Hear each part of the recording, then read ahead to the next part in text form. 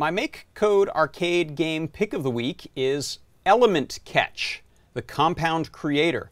This is cool. It's a sort of edutainment game that was created by Corey Zenberg, and it is used to teach which chemical elements form different compounds. And so let's take a look at the game itself. And actually, you might even hear this. I can't remember if my setup is going to work like that right now. Okay, so I'm going to catch that. Oh, I already have enough of that. All right, so I'm going to hit A. And now I don't want, you get away.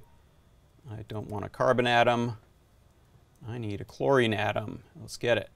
Boom, built hydrogen peroxide is the next one. So one thing I want you to notice is watch when I get one of these elements. Look at my beaker. It's now got this little sloshing liquid animation, and I thought that was really, really cool. So I wanted to take a look at how that was done. Let's hit stop here on the simulator.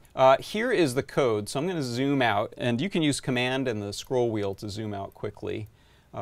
And I am looking for these green blocks, which are the animation blocks. So check this out. It's pretty nice. This is a separate function that's called fill, and as soon as an atom that you're supposed to get, or an element you're supposed to get, collides with the player beaker, it tells it to run this animation. So this is using the animation extension. It says set anim fill to create a fill with interval of 100 milliseconds.